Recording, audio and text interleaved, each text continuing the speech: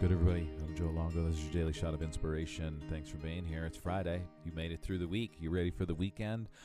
Halloween weekend. Very exciting.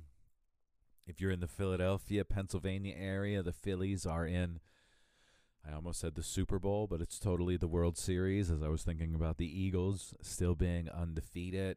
And I say that I lived in Philadelphia for 20 years, and it's even though I'm not there, it's still exciting to see the excitement that is happening in the city. Anyway, I digress and come back to actually where we are and what we're talking about today on this Friday morning.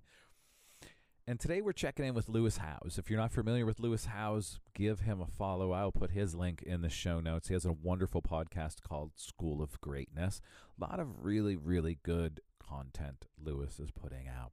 I highly suggest go checking it out. But today we're checking in on 10 habits for a happier life. 10 habits for a happier life. Are you ready for this?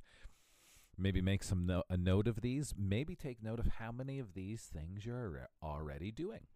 So, number one habit for a happier life. Have a clear vision of your life. What do you want your life to look like?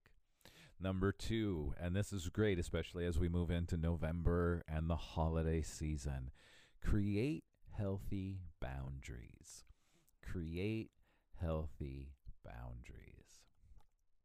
This is a perfect time to work on that. Family's going to be calling, friends are going to be calling, there's parties. We got to do the things. Create healthy boundaries. Do what is right for you. Number three, express gratitude and appreciation. And now we all know that we should be doing this every morning when we wake up, as soon as right before we go to bed every night.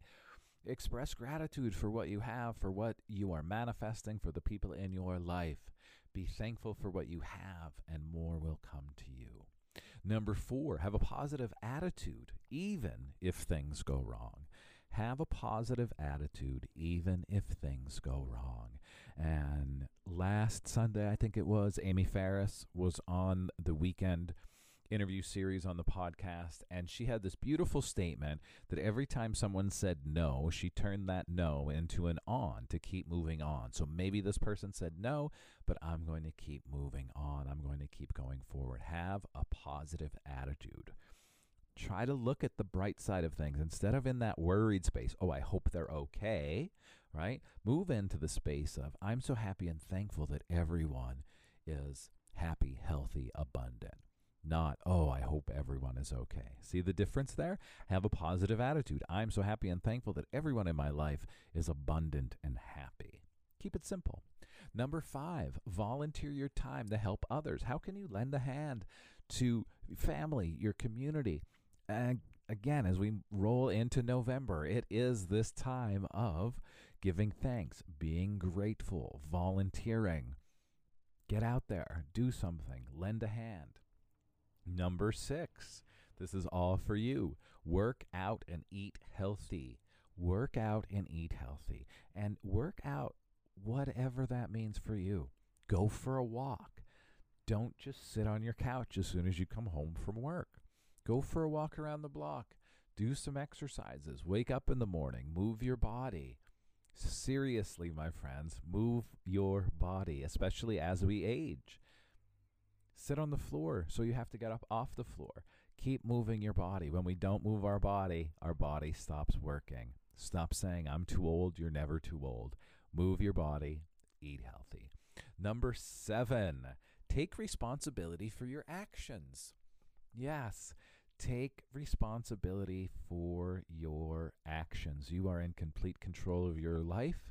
Every single decision that you are making, you are allowing to happen. Doesn't matter if you're 18 years old and you're saying, but my parents told me. You're right, your parents did tell you, but ultimately you made the decision to do it. Or if you're saying, I had to, my boss told me. Your boss did tell you. You still made the decision to do whatever it is that you're doing. Take responsibility for your actions. No excuses. Number eight, don't take things personally. Don't take things so personally. How many of us, I know I'm included in that, take things personally? We see a loved one upset, and usually we typically go right into the space of, oh my goodness, I'm sorry, did I do something? Don't take things so personally. Not everything is about you. We're all going through our own shit. We are all going through our own shit. Number 9, learn to let go of regret. Learn to let go of regret. And what is the best way to let go of regret?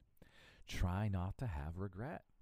Try to do the things that you want to do. Let go of the excuses. Learn to let go of regret. And just keep going. Remember, turn the no to on. Keep moving on. Keep moving forward. And then number 10, this is really big. Eliminate what doesn't make you happy. Eliminate what doesn't make you happy.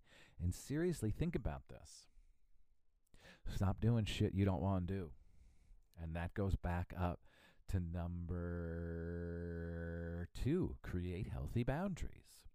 Eliminate what doesn't make you happy. Stop doing shit that you don't want to do. If you don't want to go to the party, don't go to the party. If you don't want to go to the family cookout, don't go to the family cookout.